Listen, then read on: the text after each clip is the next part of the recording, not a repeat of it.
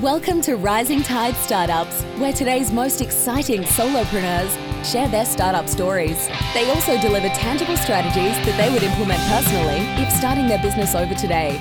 Each episode is a startup masterclass. Make sure you take notes. Take it away, Kevin. This is Kevin Pruitt with another episode of Rising Tide Startups, and my guest today is Matt Johns. Matt, thanks for joining us on Rising Tide. Great to be here. So tell our listeners a little bit about Matt Johns. Okay, so Matt Johns. You got to tell them where you are first. Well, I'm Matt Johns, definitely. No, I said where you are. Oh, where I am, where I am. So I live in Auckland City, which is in beautiful New Zealand. So probably about as far away from you as you could possibly get without going down to Antarctica. So middle of the day for us right now, which is a beautiful sunny day. So I've been living here most of my life. I've lived in Australia for a little while, but came back a few years back. I've got two adult daughters here, kind of 19, 21, pretty close to going on the next stage of their life, still a handful.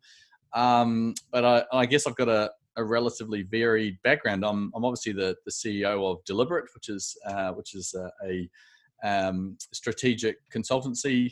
We help connect strategic decision making and with deliberately designed experiences for customers and employees, and I might talk about that a little bit more in a moment. But I've had a range of, I guess, interesting roles. So I was the acting chief strategy officer at Deloitte for a wee while. Obviously, I learned a few interesting things there.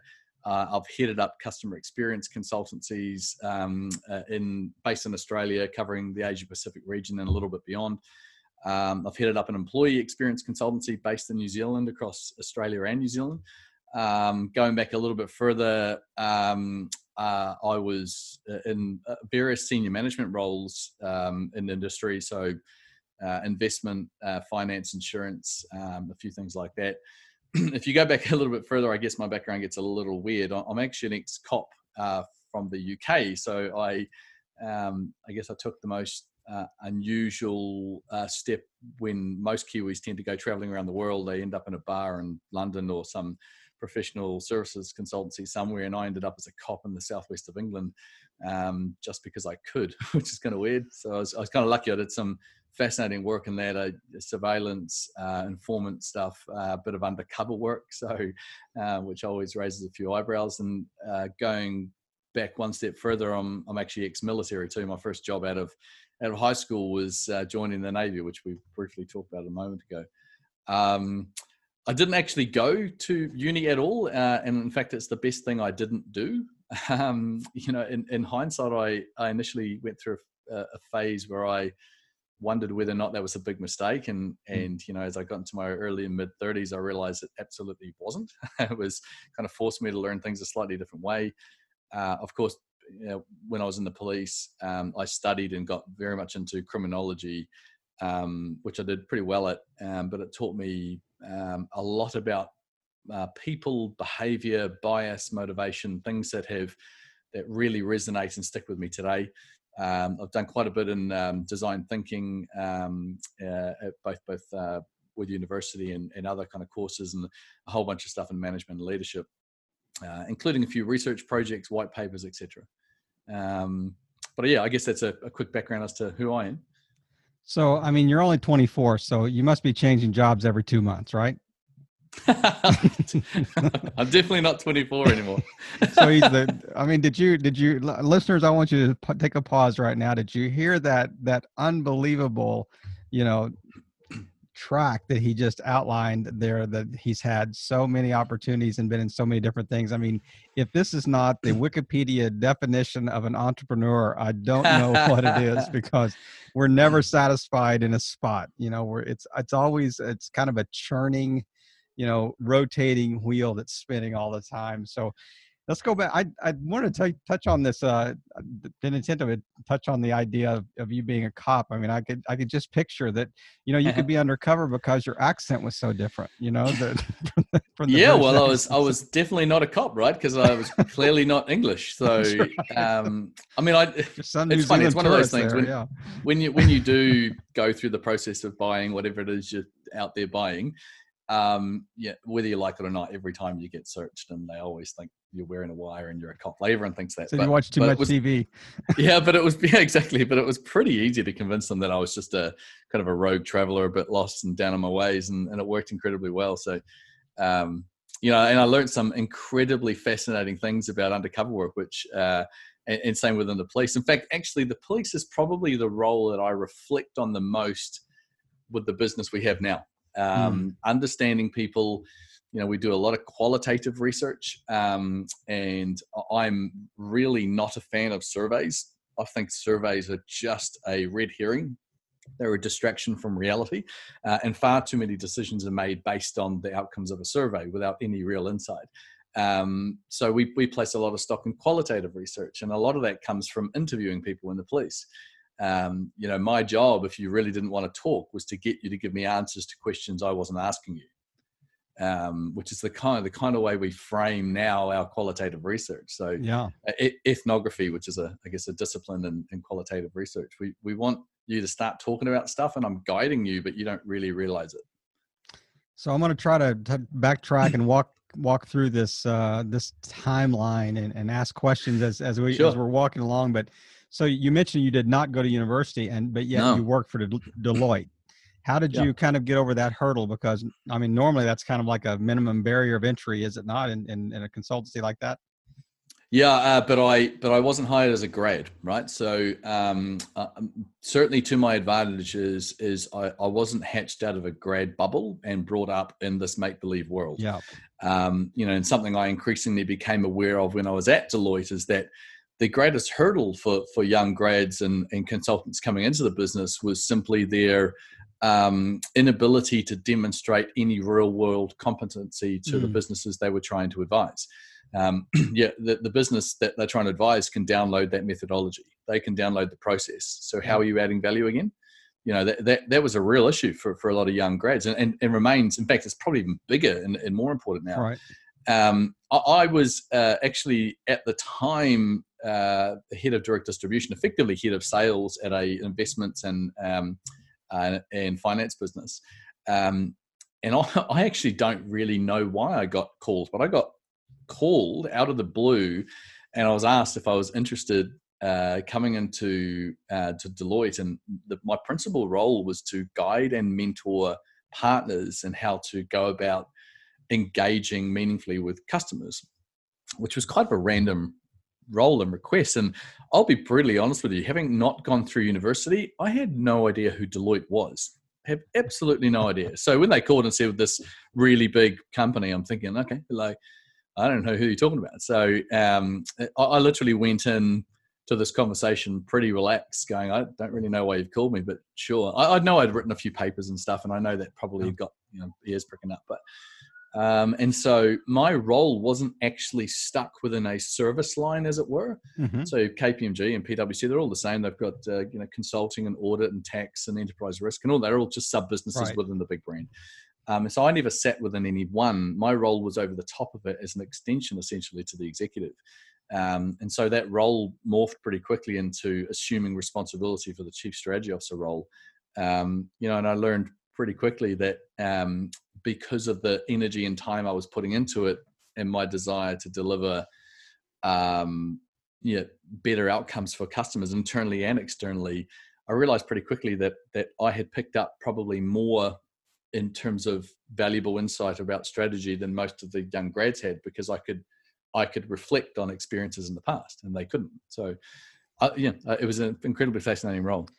Can we take a little bit of a right turn right here and just, or maybe just put the car in park and just camp on this for just a second, because, we're going to have listeners that are going to, they're certainly, for various reasons, they either decided not to go to university or were not able to go to university or whatever. Yeah. What just give me a piece of advice or two that you think is really like salient for someone that might find themselves in that position and think, I am not qualified to do these roles. I'm not qualified to apply for these roles. How would you kind of, I don't want to use the word offset because I don't want to frame it as a deficiency, but the whole idea, how do you kind of round out your CV or round out your resume, round out your portfolio with that education piece not being there? I think if there was almost a single piece of advice I'd give is to not get distracted and worry about what you don't have. It's to focus on what you do have. Now, if I was maybe 22, 23, 24 years old when I was kind of going through that exercise, that would have been a lot tougher because there was nothing I could have reflected on, other than the military in a funny sense, because I joined, I think I just turned 17 years old. I was incredibly young when I joined the Navy. So I guess I had something to reflect on, but you often hear people worried about what they don't have and therefore not giving enough time and energy focusing on growing and developing the language around what they do have, the things that they're passionate about, what they believe in, what they've been learning off their own back, what they're interested in, and what really gets them energized, where they think they can add value, where they've, the things that people have complimented them on the past.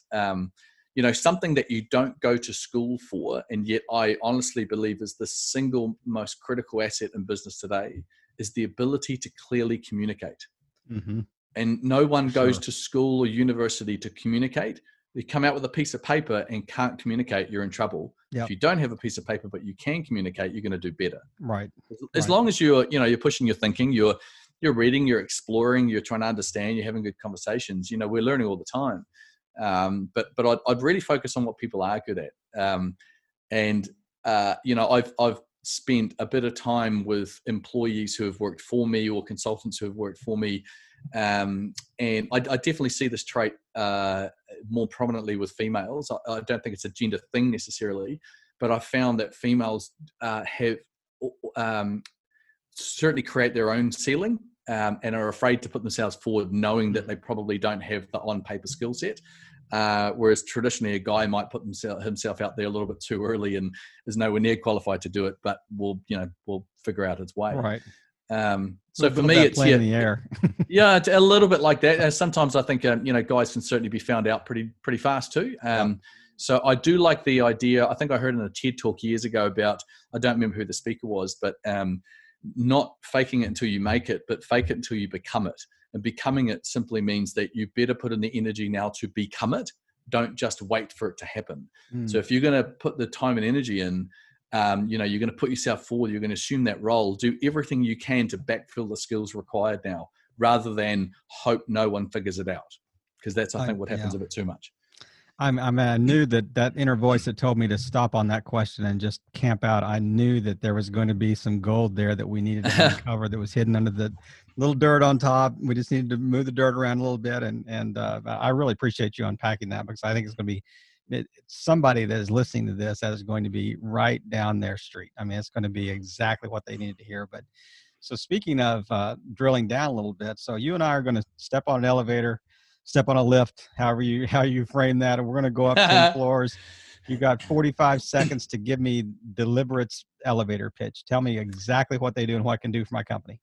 So Deliberate does two key things. One, it helps organizations to make really clear decisions at a strategic level about how it's going to position the business for success, and then translates that both as almost an extension to that, translates that into what it means for customer experience and employee experience, both of which we believe need to be deliberately designed, but are almost always left to chance. The three are connected. Strategy is about direction, clarity, clear decisions. The customer experience is the underpins the competitive advantage that you'll be seeking to gain as an entity, what puts you apart and what earns you the right to have repeat business. And your employees do it all. So disconnecting them, I think, is a fundamental mistake. I think I was actually talking to someone about this yesterday. In my opinion, strategy is not the responsibility just of the CEO. Customer experience is not the responsibility of marketing, and employee experience is not the responsibility of HR. All three are the strategic responsibilities of the executive.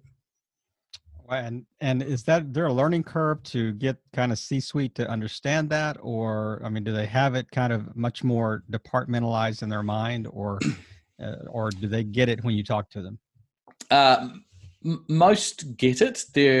particularly if there's a little bit of diversity within the executive. If they have developed a very narrow-minded kind of white male kind of almost elderly thinking going on, and it doesn't actually have to be just white males, by the way. So right. I've definitely engaged that old style thinking when there are different ethnicities represented, different sexes but they're still thinking the same way because they think that's what they should do to fit into this group. If that happens, it's hard because they just don't want to learn. They don't want to know that there's something to learn. They want someone else to just give them the answer so they can get on with it fast. But increasingly, I think you're seeing organizations recognizing that their responsibilities are more than what they might have done in the MBA. So, it's just because somebody laid it out 37 years ago, it's possible things have changed and there's probably a little bit more to learn. Right. I mean, you touched on it just a little bit earlier, and I want to kind of circle back on this whole idea of just, actually we talked a little bit off camera before we hit the record button, but the idea of, how you're kind of leading your business in the current environment, all the surrounding kind of financial trough we find ourselves in with the coronavirus, the COVID-19, and it's just the global impact that's had. So what are you doing as a company, as a the founder of your company, what are you doing to kind of position yourself to be able to navigate these waters and, cast vision for employees and things like that? Absolutely eating our own cooking. We are firm believers in really well-considered and methodical decision-making around strategy. And there are a few steps that we, take clients through all the time. The first is being crystal clear on what the problem is that we need to solve. So what is the strategic problem? COVID-19 is not the strategic problem. It caused the strategic problem. So it led to an issue with you. And it's usually something to do with a change in your customers' needs and behavior, or an impact on your revenue stream. They're not necessarily mutually exclusive, or something going on with your competition. They're doing something and you're panicking about it. There's other things as well. There's regulations and all that kind of stuff that impact you as well. But if you don't know what your strategic problem is, by definition, everything else is just a guess and reactive. You're not actually solving any problem because you haven't figured out what the problem is. So we're really clear on what the problems are for us. We know that much of the work that we do is facilitation, and we know we're really good at it. We facilitate better thinking processes and intervention and guidance in room. Now, clearly, we can't do that right now. Right. That's forced us to think about how we can continue to deliver value, but in a different way. So the first step is getting clear on that strategic problem, which we know now. And then do, again, what I advocate for a lot with clients. Once you know the problem, what are the distinctively different possibilities that you might consider to solve the problem? Distinctively different. You've got to create options. If there's one obvious issue that I find with organizations around strategy, is that they never actually made a choice. They never decided anything. They just worked up an idea and kept working up that idea, and then eventually created something called an operational plan. Then they call it a strategic plan because they like the word strategy, even though it's not really a strategy at all. But at no stage did they ever make any choices. So their inability to think creatively and give themselves options was a real issue. And so we've got options. We can think about, okay, what would that mean if we really utilize digital facilitation within that? For example, are we going to be running video-based courses and effectively paid by numbers, or do we facilitate one-on-one, or do we defer the work and get onto it later on and set it up for, so it's different roads. And then the last bit is we really consider what would need to be true for each of those ideas to be a successful strategy. So what needs to be true in terms of end customer value, what needs to be true in terms of competitive reaction, costs, all those kinds of things. And so we've very quickly been able to get through a process of thinking, make some very clear choices, and position ourselves for what we're doing now to slightly pivot based on this current situation that's clearly going to roll out for a few more months yet. So I'm curious about how it's like CEOs would view your service? Would they, in a time of crisis like this, would they view this as a luxury service, or they view this as a an absolute crucial, almost utilitarian thing that we cannot live without, or is it somewhere in between? And how are you, I guess, framing it so you're even changing their thinking if they're viewing it, in your mind, maybe possibly even wrongly? Yeah. So in my professional opinion and based on my experience, I don't think a lot of executives, including a lot of CEOs, even understand what strategy is. They've just said the word lots. They've got a lot of documents that say strategy on it, which must mean it's strategy, right? Because it's a PowerPoint deck.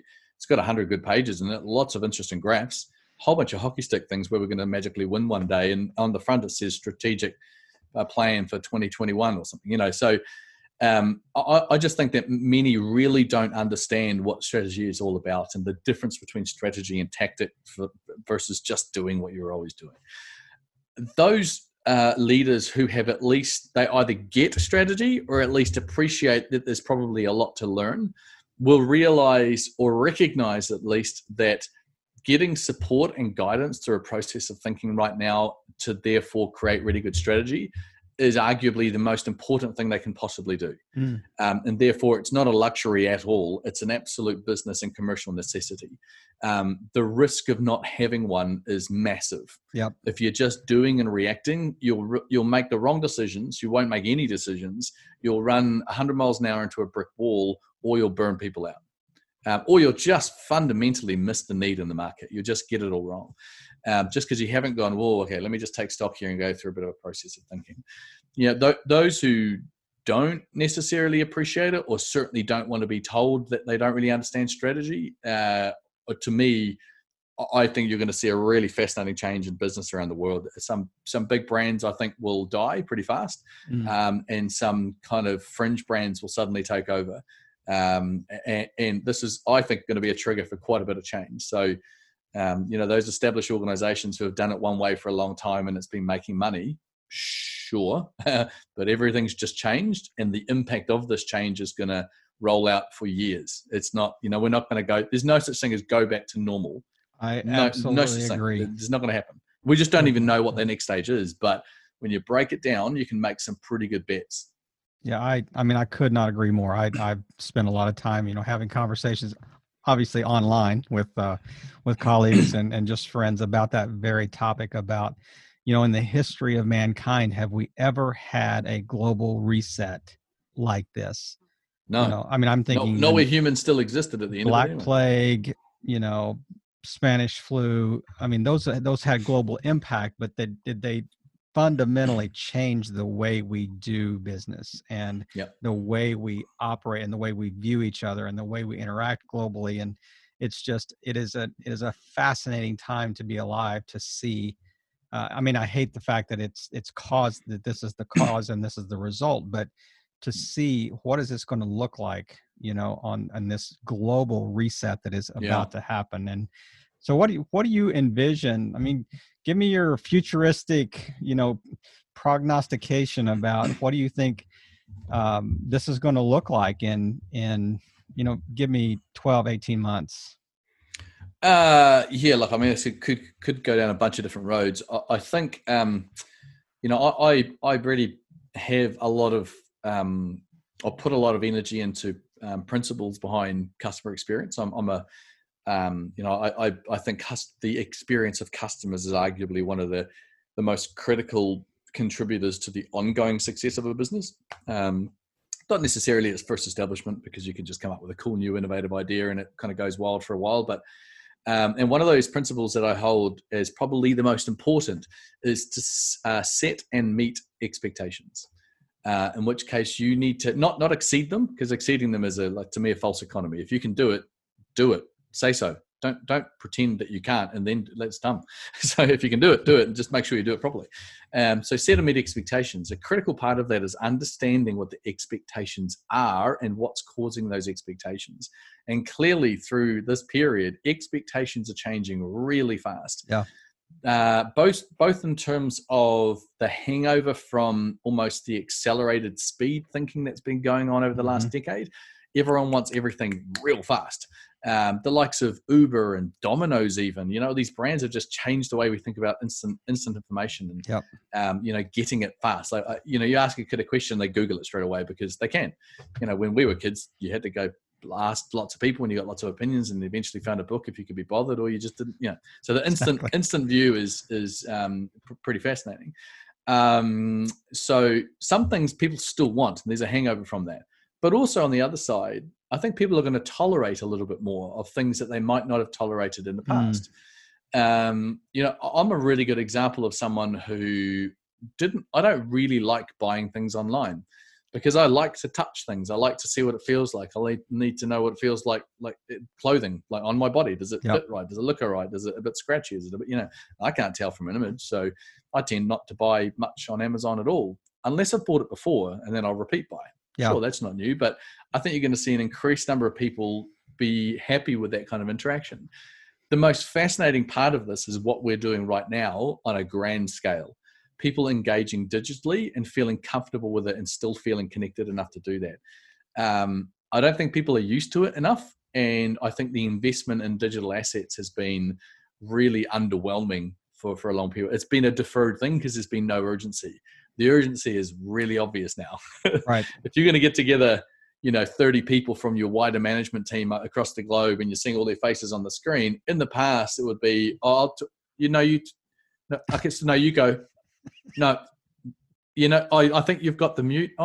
So it's just because people aren't used to it. The technology sucks. Somebody's Wi-Fi doesn't work particularly well. All that kind of stuff. And you can see everyone. I mean, I've got headphones on right now, but they just haven't got the tools. So I guess things are going to change, and that people are going to feel more comfortable doing that more frequently. In which case, one of our biggest challenges in Auckland, for example, is vehicles driving into the CBD, which is where everyone works. Mm-hmm. I think actually that the what's going on here is that more people are going to go, because of this massive social experiment which is going on, actually really, really didn't need those people to come into the CBD, or at least not every day. Why don't, 3 out of the 5 days in the week, they just work from home, run the call center, we'll give them the tools, they just interact, feel comfortable, make a cup of tea in their own living room, cool. And then come in once or twice a week so you still have that human interaction. Yep. Rather than, it's got to be this way because it always has. It's coming. There's no doubt about it. I mean, people hear that, that you've given a little bit of a taste of the promised land. You've let them taste this idea of working remotely. And if you 100%. Don't do it, they will quit and go somewhere else. And they'll find a company that they can make that transition toward. So that's that connection to employee experience. Yeah. So employee experience, exactly the same principles apply to employee experience. They just manifest in a different way. Yeah. So that particular principle of set and meet expectations, you need to understand what their expectations are now. Their expectations is that they should be able to work remotely. Remember, because we did, and it worked, and everything was fine. So why would you not? Why would you not have done that? I think that's absolutely spot on. Yeah, and I mean, just think of just the rent alone that you're saving in renting, these massive buildings in the CBD. I mean, just all over the world, not just Auckland, but all over the world of just plant and equipment, and just the keeping the lights on in a cubicle farm, that you're trying to grow employees in. Do you know that's actually a really interesting point, because something I've been fascinated in for a while is activity-based working, and from an employee experience perspective. I mean, employees are, organizations have had this wallpaper on in their boardrooms for years saying the employees are their most important asset. None of them actually believe it. They just see them as a cost mostly, right? But they genuinely are an asset. But it's strategic to put it on the wall. It is, right? Like, number one, shareholder return. Oh, that's inspiring. But, one of the most fascinating things about the physical environment that employees work in is that we have this massive swing towards collaboration. Open plan workspaces. Everyone forgets, though, that the entire rationale for activity-based working was nothing to do with collaboration. It was to do with cost cutting. It was getting more people into the same physical space. Yep. And then they realized, well, that isn't particularly palatable. We better come up with a story for employees. So let's call it about collaboration and teaming. And it was just a load of BS. It's not real. And what I found, we conduct a lot of audits in physical workplaces. We do the same thing for customers. We do not so much, I guess it's qualitative research on site, but When you're watching people trying to work in a physical space, the most common thing that I see impacting them is utter and complete distraction all the time. Totally distracted. Even if they want to focus, they can't, because people are walking past them. They've all got headphones in, trying to drown out the noise. There's nowhere to go, all that kind of stuff. It's just, so the productivity, no doubt we're having terrible productivity because people can't actually do the work. You even get things where you've got little signs up saying, please don't disturb me. And then someone comes up and goes, sorry, I know you got the sign up. And just a quick second, just a quick question. So that thing we're talking about, is that okay? Cool. And then they're gone.